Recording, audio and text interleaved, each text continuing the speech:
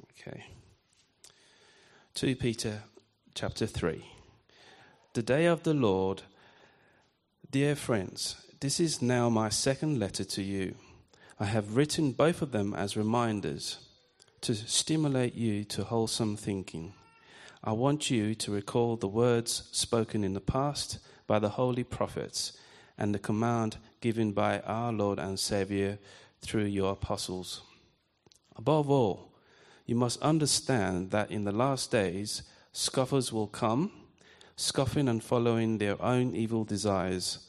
They will say, "Where is this coming he promised? Ever since our ancestors died, everything goes on as it has since the beginning of creation." But they deliberately forget that long ago, by God's word, the heavens came into being, and the earth was formed out of water and by water. By these waters also the world of that time was deluged and destroyed. By the same word, the present heavens and earth are reserved for fire, being kept for the day of judgment and destruction of the ungodly. But do not forget this one thing, dear friends. With the Lord, a day is like 1,000 years, and 1,000 years are like a day. The Lord is not slow in keeping his promise, as some understand slowness. Instead, he is patient with you, not wanting anyone to perish, but everyone to come to repentance. But the day of the Lord will come like a thief. The heavens will disappear with a roar. The elements will be destroyed by fire, and the earth and everything done in it will be laid bare. Since everything will be destroyed in this way, what kind of people ought you be? You ought to live a holy and godly lives. As you look forward to the day of God and speed its coming, that day will bring about the destruction of the heavens by fire, and the elements will melt in the heat. But in keeping with his promise, we are looking forward to a new heaven and a new earth, where righteousness dwells. So then, dear friends, since you are looking forward to this, make every effort to be found spotless, blameless and at peace with him. Bear in mind that our Lord's patience means salvation, just as our dear brother Paul also wrote you with the wisdom that God gave him. He writes the same way in all his letters, speaking in them of these matters. His letters contain some things that are hard to understand, which ignorant and unstable people distort, as they do the other scriptures, to their own destruction. Therefore, dear friends, since you have been forewarned, be on your guard so that you may not be carried away by the error of the lawless and fall from your secure position, but grow in the grace and knowledge of our Lord and Saviour Jesus Christ. To him be glory both now and forever. Amen.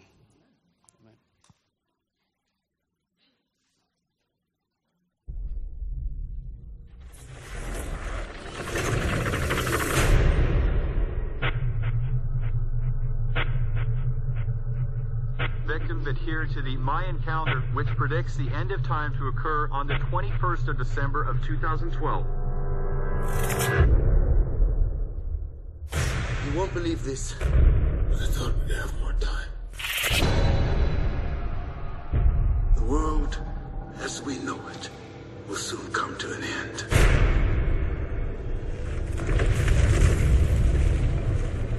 It's starting.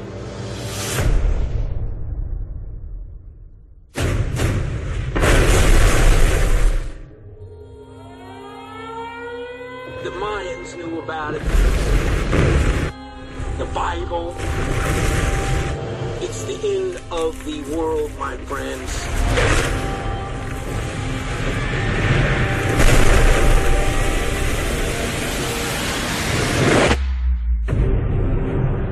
Yellowstone has become the world's largest volcano. Daddy, what was that? Don't look back, just look at me. Do I look scared?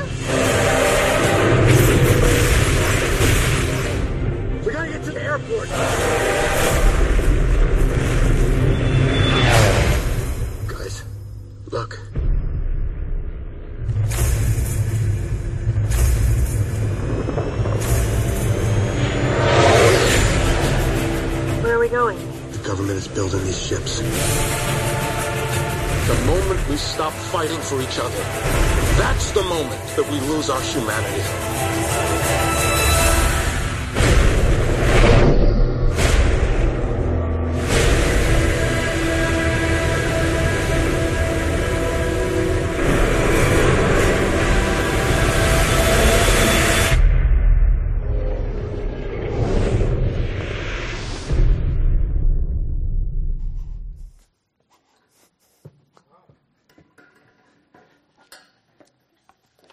So does Stephen show you video clips like that? You know,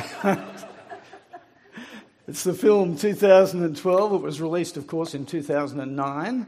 It's a typical end-of-the-world blockbuster. That's the way in which it was framed. The government apparently know that this event is happening. The scientists have warned them, and so they take steps for the preservation of mankind across the globe. And what they do is they build some special boats that they call arks. And these arks are able to preserve a certain limited number of people from across the globe. And the governments have to work out who they're going to select to be on these arks. And of course, you need to select the people who are going to be most able to preserve the human race, the species for the future. So the first people to get on the arks, of course, are the politicians, right? We all know that. And then there are the rich people, right? So important to preserve the rich. And then they think perhaps we need some smart people too, all right? So they have the smart people. Bad news, Stephen, there are no ministers on these ships, right? We miss out yet again.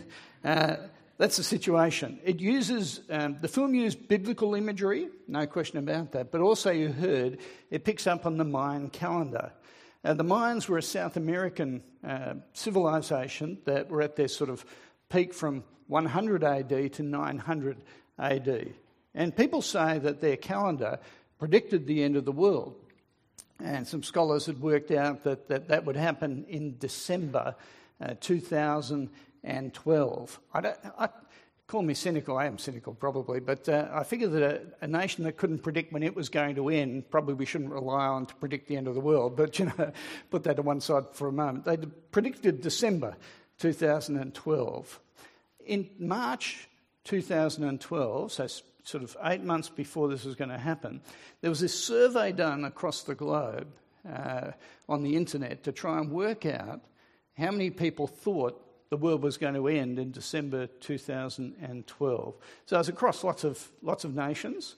What percentage of people, I mean, I know we've got hindsight, but, you know, at the time, how many people do you think across the globe would have thought the Mayans got it right? Just lock away a number in your head. Of those who responded to this online survey, 10% thought the Mayans had it right. Okay? 10%. Now, here's the interesting thing. There were a further 14% who didn't know if the date was right, but thought the world would end in their lifetime. So overall, there were 25% of people who thought either December 2012 or sometime in their lifetime. Now, let me say there's nothing new about end-of-the-world predictions.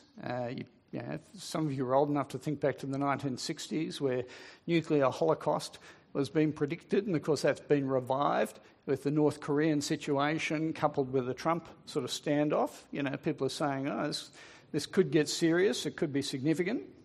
There have been religious groups who've indicated this was going to happen for years as well. I remember being in Sydney at the time when there was a prediction from a little group in North Ryde that the world was going to end at 3 o'clock on a Saturday morning, you know, and there was a whole, typical Australians, right? There were hundreds of people who gathered outside the headquarters of this sect, you know, with their eskies and their chairs, you know, and everything like that to sort of have a party, you know, because it was the end of the world. And 3 o'clock in the morning came when it was supposed to end, and this Bronx cheer came, roar, you know, and then the sort of, you know, that's typical Australian. But people have been predicting it for years.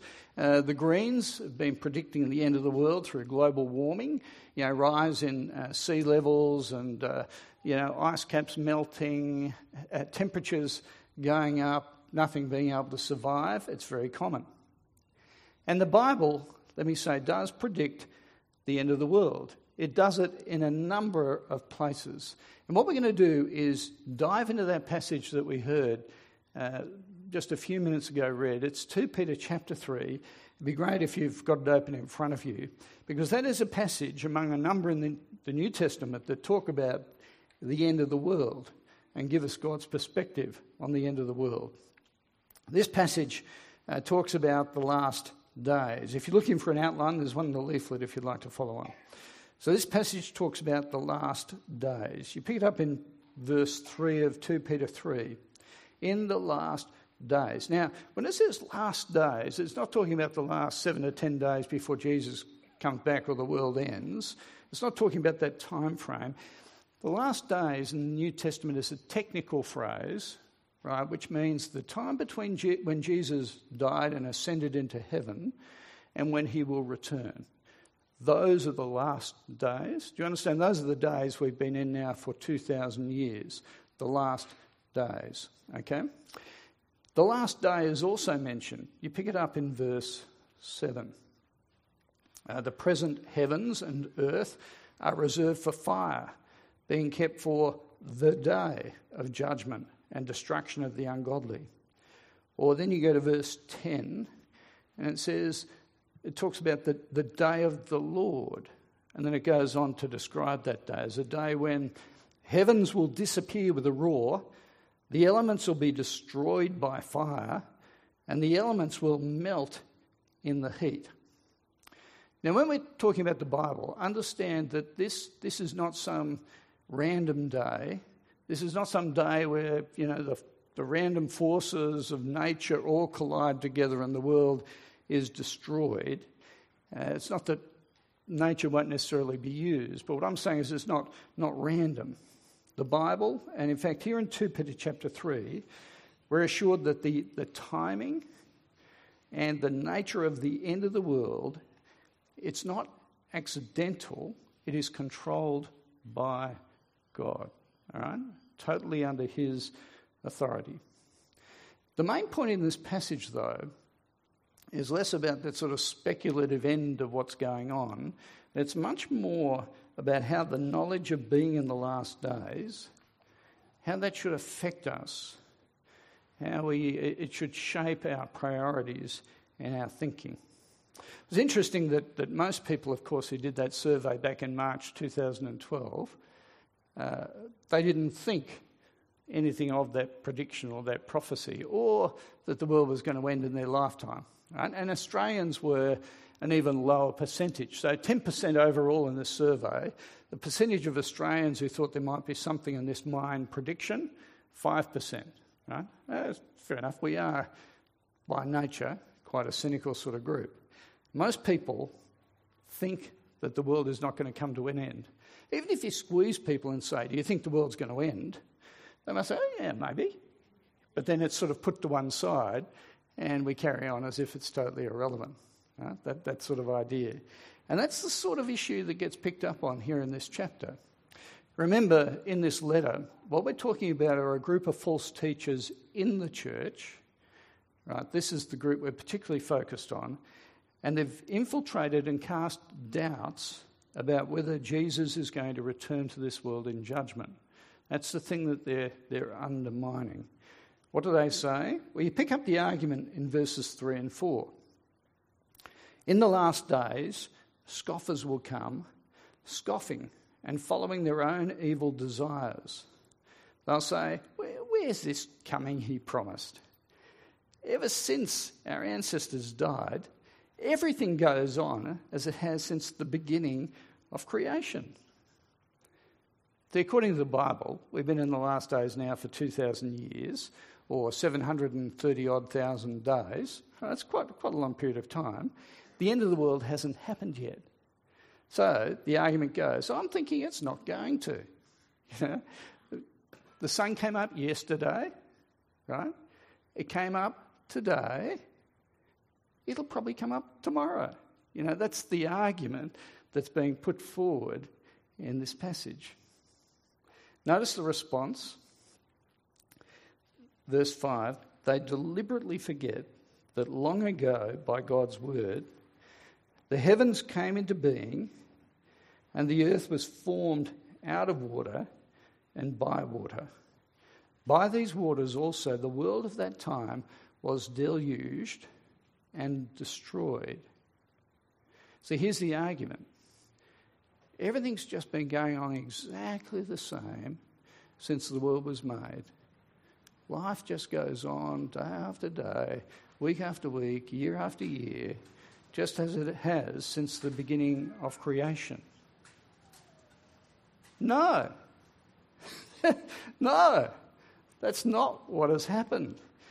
God did create the world, and we're told when we go back to the early chapters of Genesis, he created it by his powerful word. Now, that absolutely defies my imagination. I don't know about you, that someone could create just by speaking the whole universe. It's extraordinary. A couple of years ago, my widowed mother was doing a bit of sorting out of her house and putting some stuff in boxes to throw away. I happened to visit her at that time, and she said to me, Paul, I've got something here that you gave me in year 8 when you were at school or when you're in high school. See this, right? I made it in my plastics class. Anyone guess what it is? Apart from, it's a sugar scoop, of course. You knew that, right?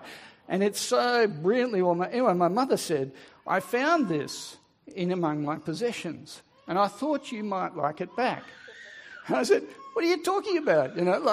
I made this, and out of love, I gave it to you. You're meant to treasure this until you die. She said, look, I'm going to throw it away, but if you want it, you can take it with you, Now, let me say, this is the pinnacle, right, of my creative ability. Right? This is it. It all went downhill from this moment on. When we turn to the Bible, what we're told is that God, by speaking, brings into existence the whole of this world, all of creation, the whole universe. And by his word, he has authority over the whole cosmos as well. That is just mind-blowing. And then it goes on. You see, the point that's being made here is that the world just wasn't created and God sort of set it going, wound up the spring and off it went. The whole world is superintended by God, but according to his code of what's right and wrong as well.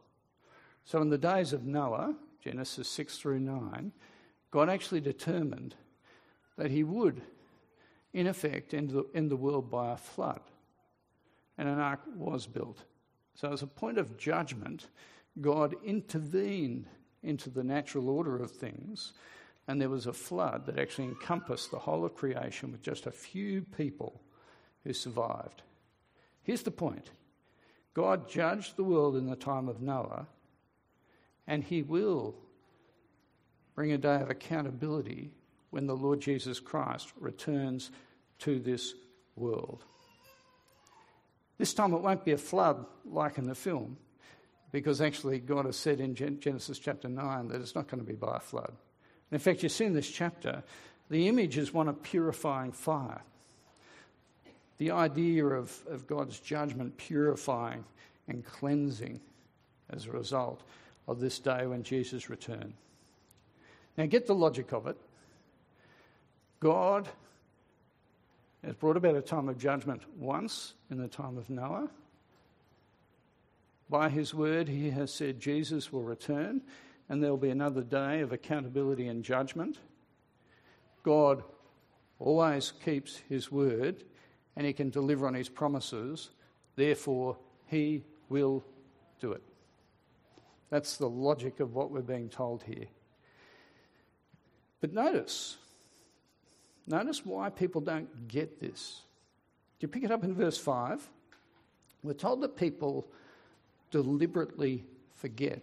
Isn't that an interesting idea to put together? Deliberately forget. When I think about forgetting, I normally think I accidentally do it, right? But here is a willful forgetting, a willful sort of rejection as the idea. Verse 3, we're told that people follow their own sinful desires.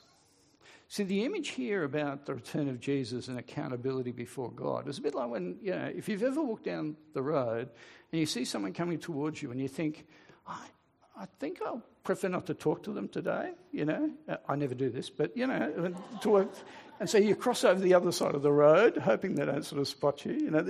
There's a willful avoidance at that point. You know what's going on? It's that sort of idea here. There's a willful avoidance of responsibility before God. And in the end, it's because people want to live without accountability to God. And there's a convenience about that. Because if you box God and put him to one side, you get to live the way you want to, however you want. There's a consequence that comes with that, but there's something attractive about trying to be God of your own life. But that's the willfulness that's being spoken of. People deliberately forget. But then it raises a different sort of question. You see, if God has the power and he is committed to bringing about this final day, why is it taking so long? That was picked up so well by Stephen in the kids' talk, Stephen and James. Why? Maybe the thing is God's sort of forgotten. I mean, he's a very busy God. He's got a lot going on right across the universe, Maybe we're sort of, minor people in this game. But that's not the way it's explained here. You see, we have a God who is both powerful, but he is also loving and he is purposeful. So what's he doing? Why hasn't he wrapped up history? Why hasn't he dealt with injustice and heartache and warfare? Why hasn't he sorted out this problem of ethnic cleansing that's going on with the refugees from Myanmar who are being savaged and brutalised over this period of time? Why? You see, God's promising a day when his rule will be finally established. No more sickness, no more heartache, no more injustice. And when I think about that day, I think, bring it on. You know what I mean? Bring it on. I visited a mate of mine in a hospital just last week. He was at a gym, had a fall, hit his head, retired guy, hit his head and got brain damage. A guy who's been around Trinity in the city for about 50 years. A guy I've known probably for 40 years. Lovely man.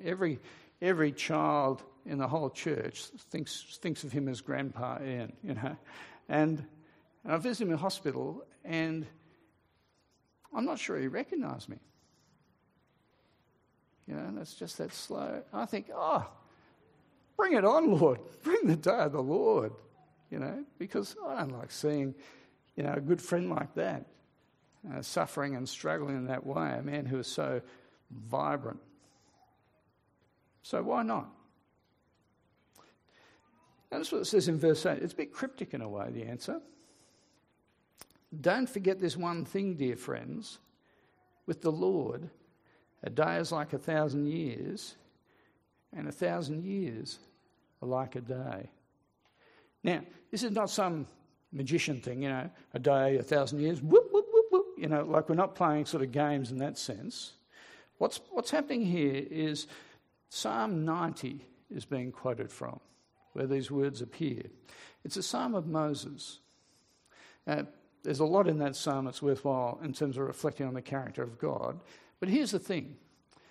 Moses led the people for years and years and years and years with the promise of the land that they're going towards. He got to the edge of that promised land, but he didn't get into the promised land. Even though he'd led them for so many years with that being the goal. And Moses is the one who speaks these words. A day is like 1,000 years. 1,000 years are like a day to you, O Lord. And understand, this is an expression of trust. Elsewhere in the psalm, Moses says, God, you are our dwelling place. Do you get that? Here is a man, looking across the Jordan River to the land that God has promised for so many years, the land that he is not going to go in and dwell in. He's not going to have that as his dwelling place. But he says to God, Lord, you are our dwelling place through all generations. Lord, you always keep your promises. Lord, in you I trust, no matter what is going on around me. Friends, God keeps his promises. A day is like 1,000 years, and 1,000 years are like a day. Who remembers what they had for breakfast on May the 8th, 2015? Okay, how are you doing here? You know, May the 8th, 2015. Yeah, can't quite do it. Unless you have the same breakfast every morning, in which case it's really straightforward. Let me say, God knows what you had for breakfast on that day. You see, with the Lord, a day is like 1,000 years, and 1,000 years are like a day. Friends, God has not lost interest. He doesn't lack the power. He hasn't forgotten. And it's not as if he doesn't care. Friend, the one who sent his son across the universe to become one of us, who died on a cross, gave his life when he didn't deserve to for our lives so that we could be forgiven, that God cares deeply for you and for the whole of humanity.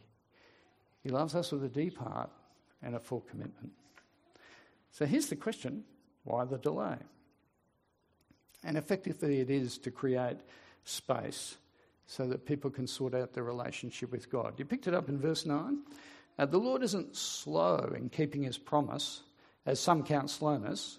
Instead, he is patient with you, not wanting anyone to perish, but everyone to come to repentance.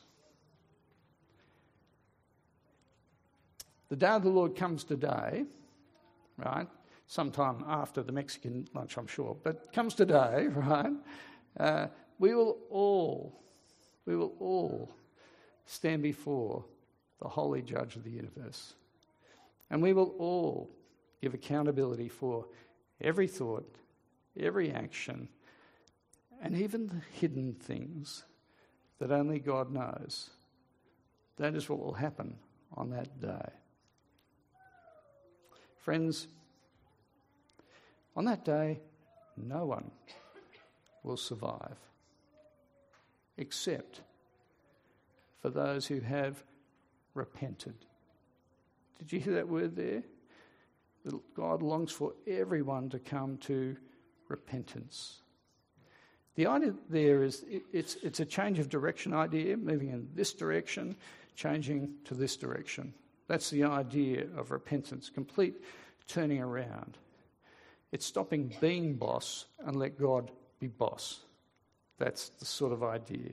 It's stopping, verse 3, following our own desires, or verse 5, deliberately forgetting about God. It's stopping that action of pushing God to one side. And we only escape the judgment by putting our trust in the Lord Jesus, the one who gave his life so that we can be forgiven, the one who died so that we don't have to die for our sins. That's the idea of repentance and trust in Jesus. Friends, this section of the Bible, it's a warning to get ready for the day of the Lord. It's a strong warning, but the output bit of it, the action bit of it, is to be ready for it. And of course the natural question comes, when will that day be? When will it happen? And fortunately you're here this morning so I can tell you. Right? That is, I'm not going to tell you. But notice what it says, verse 10. The day of the Lord will come like a thief.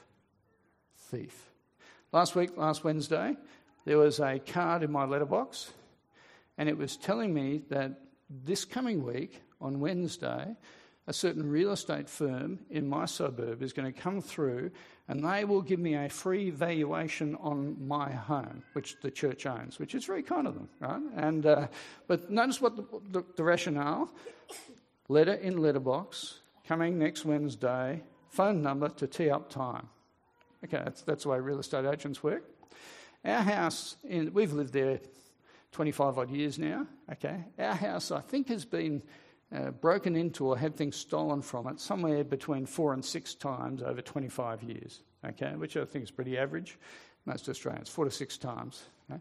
Now, let me say, not once did the thief tell me when they were coming, right? Not once. Not once, right? No card and letterbox. Coming your way next Tuesday to rob your house, will be in the neighbourhood. Be very convenient if you leave all the valuables on the dining room table. Save me ransacking the whole house.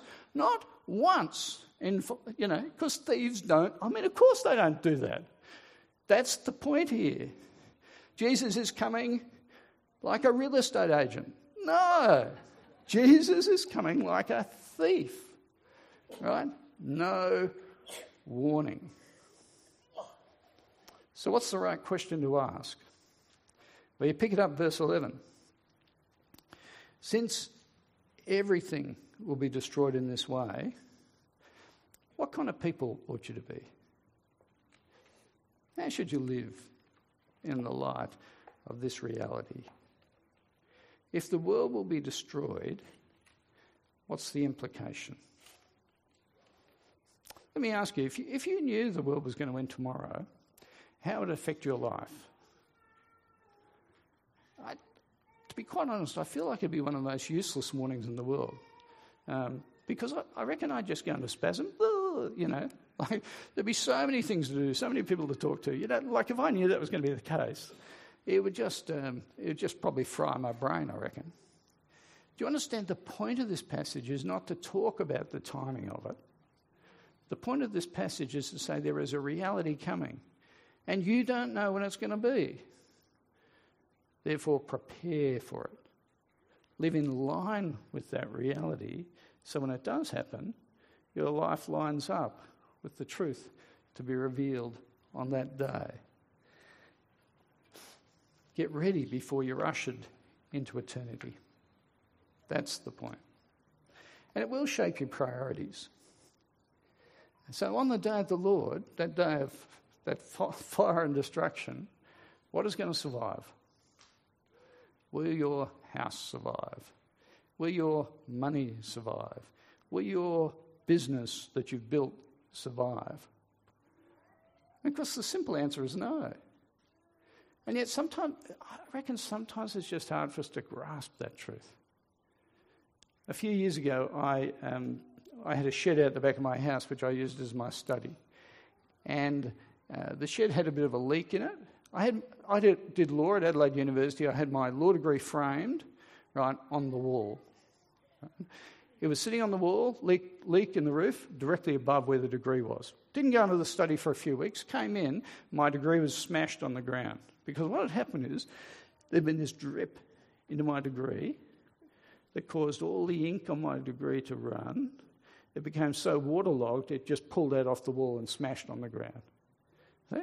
I thought, that's about what it's worth.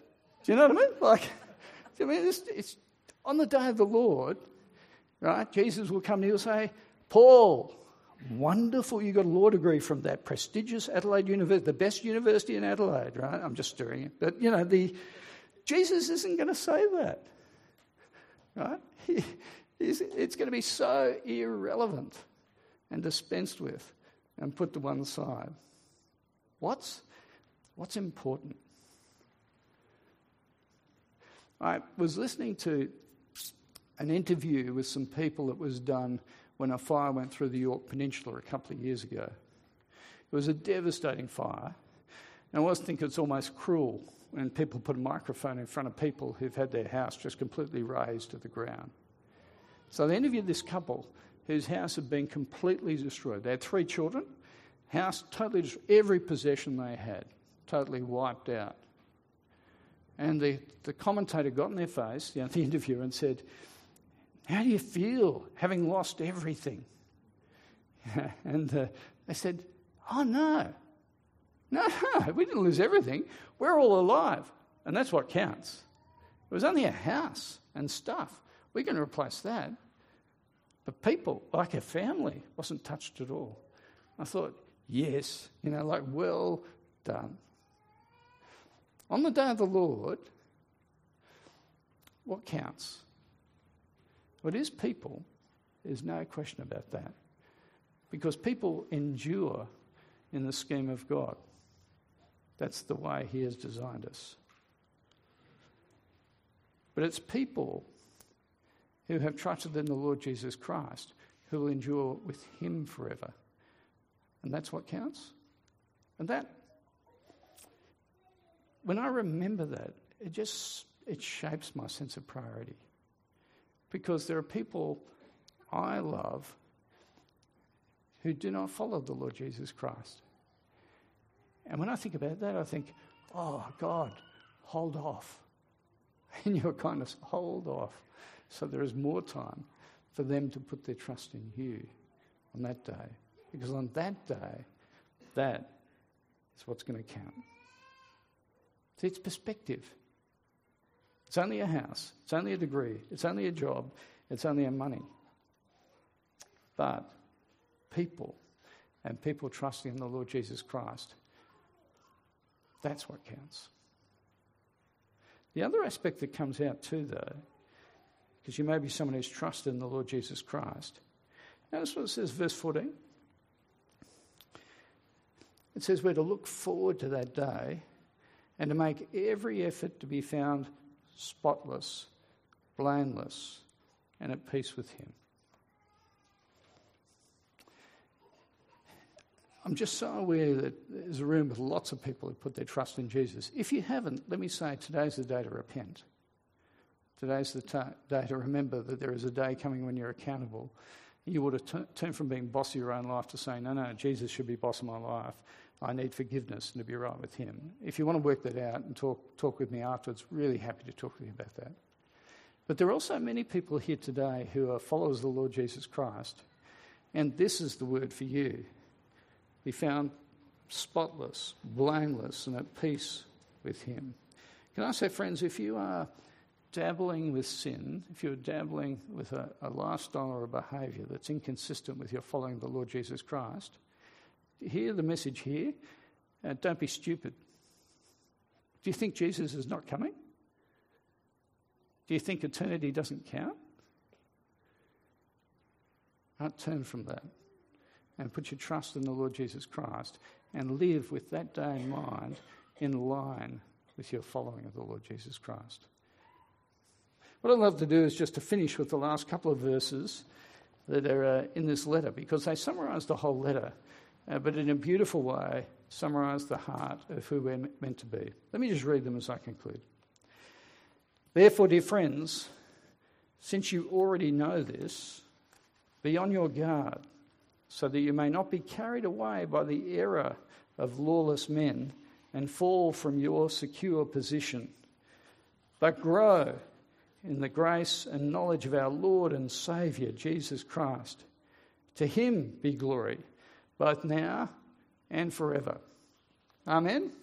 Amen.